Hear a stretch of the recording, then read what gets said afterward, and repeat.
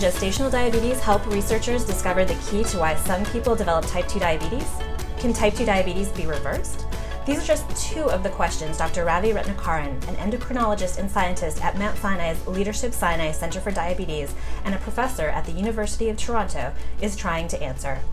I'm Krista Lamb, and on this episode of the Diabetes Canada podcast, I'll be talking to Dr. Retnakaran about his work in type 2 diabetes research. Welcome, Dr. Retnakaran. Thank you. So let's start. Your primary focus is on type 2 diabetes, and what is it about that interested you? Well, type 2 diabetes is one of the biggest public health challenges of our time.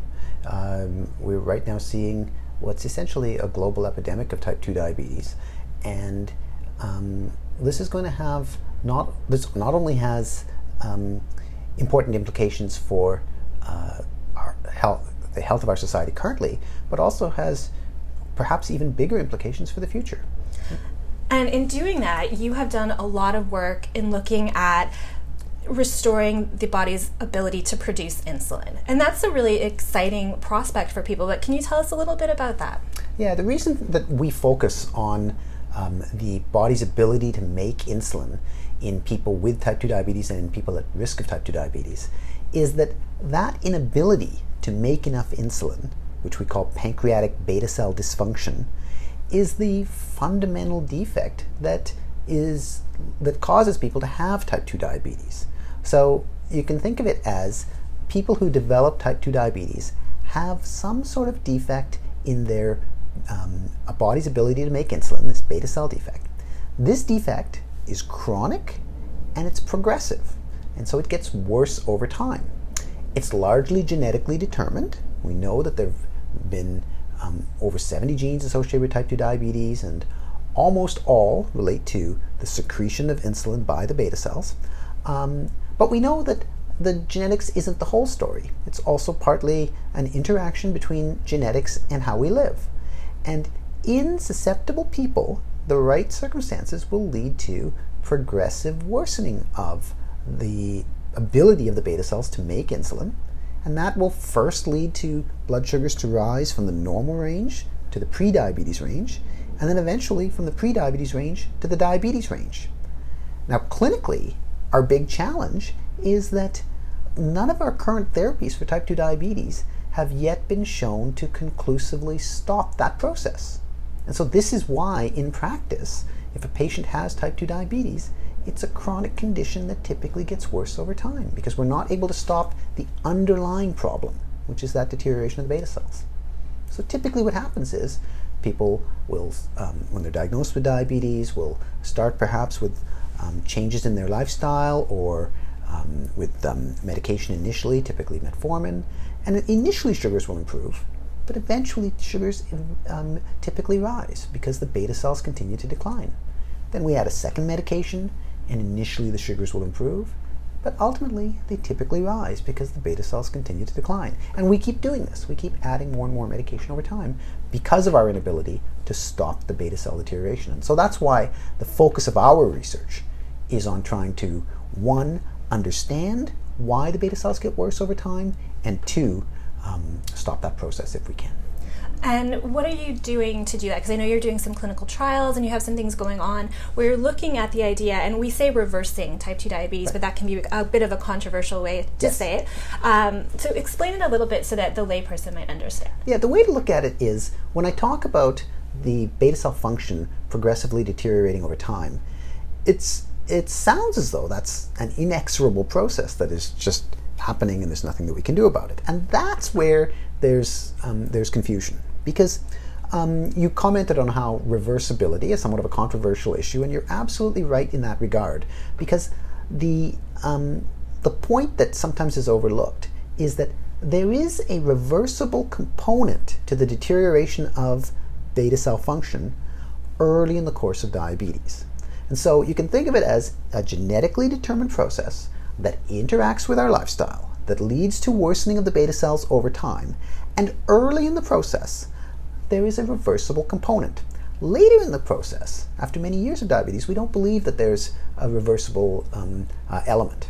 And so it's this confusion around the idea of a reversible component that's present early but not present later that leads to some of the controversy and debate around, can you reverse diabetes, can you put it in remission, and concepts like that. And so our work is very much focused in this area because we look at that initial reversibility early in the course of diabetes as a glorious opportunity to either reverse it or change the natural history of the diabetes in a patient and thereby better their health outcomes over the long run. And this sort of leads into, I think, and correct me if I'm wrong, your work in gestational diabetes, because you are also looking at the root causes of gestational diabetes. Does that factor in, or am I misinterpreting that? No, you're quite correct. Because when the way to look at it is, we do clinical trials in people who are early in the course of diabetes, where we give interventions to try to address that reversible component of beta cell dysfunction and induce a quote-unquote remission, and then try to maintain that over time. And so those are our interventional studies where we're trying to address the underlying process. But at the same time, we also do prospective observational studies where we're following patients over time who are at risk of developing diabetes in order to understand those early changes in beta cell function and thereby guide the types of interventions that we might consider for changing that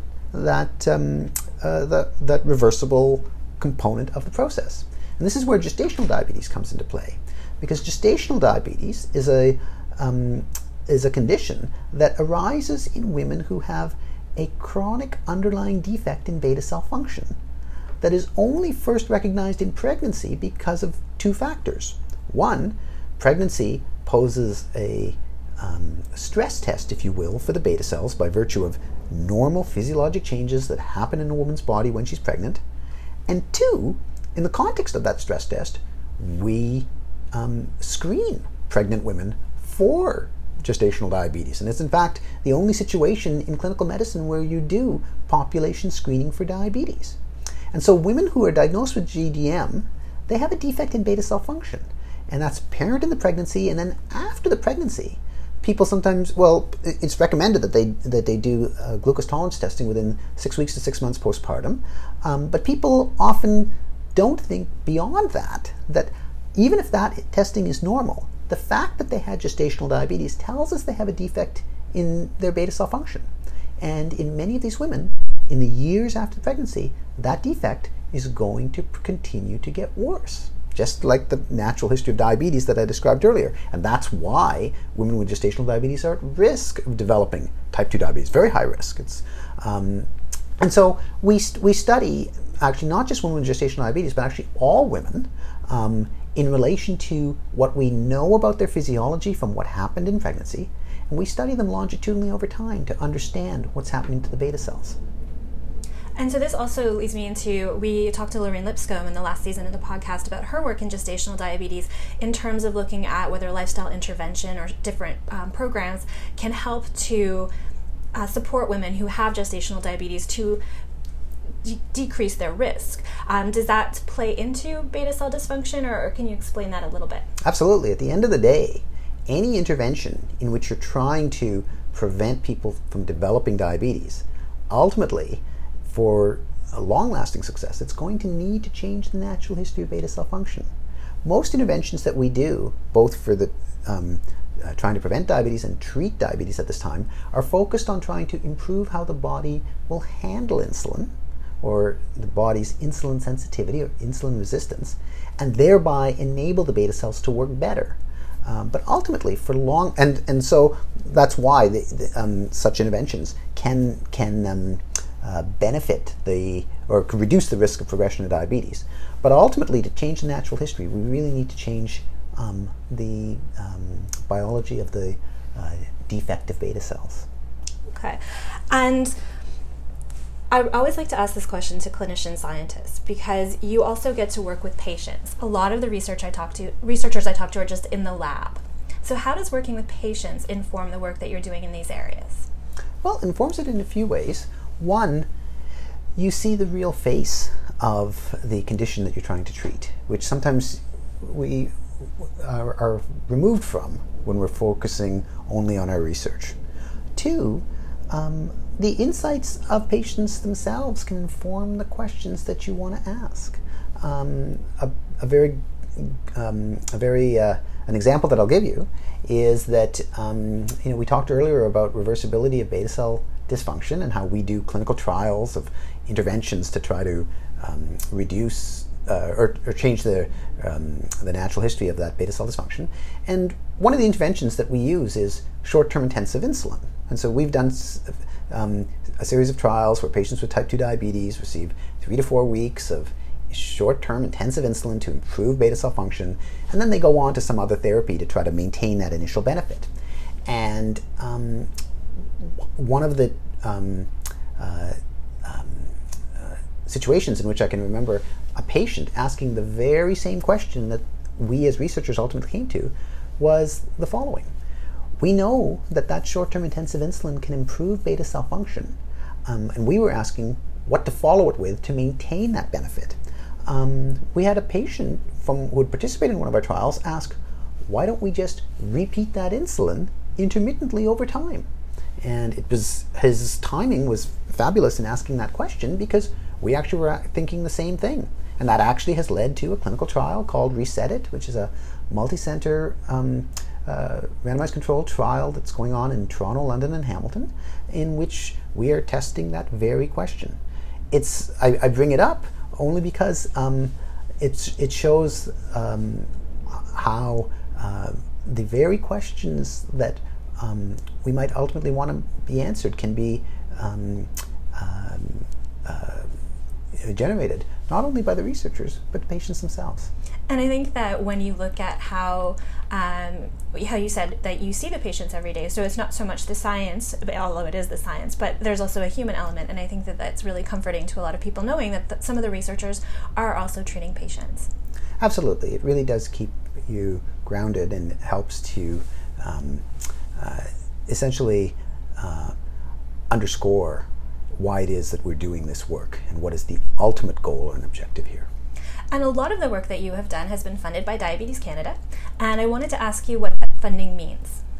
Well, I think the funding from Diabetes Canada is absolutely essential for the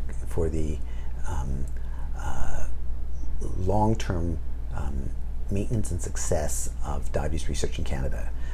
Canada, as you know, has a very prolific history in diabetes research. And going forward, in an era when government funding for biomedical research is often being cut, and you're often in the situation of competing against various other conditions and various other priorities for funding to support research, the role of Diabetes Canada becomes particularly important because here we have an organization that is specifically focused on this very important condition. And I think as diabetes researchers and as a clinician, i.e. in both ways a stakeholder in diabetes care in Canada, I think the role of Diabetes Canada is particularly important to me. Excellent. Well, thank you so much for joining us today. I really appreciate you taking the time to talk to us. Thank you. You've been listening to the Diabetes Canada podcast. If you would like to learn more about gestational diabetes or diabetes in women, I highly recommend listening to episode 22 of the podcast featuring Dr. Lorraine Lipscomb and episode 20, which featured Dr. Denise Fagg discussing diabetes and pregnancy.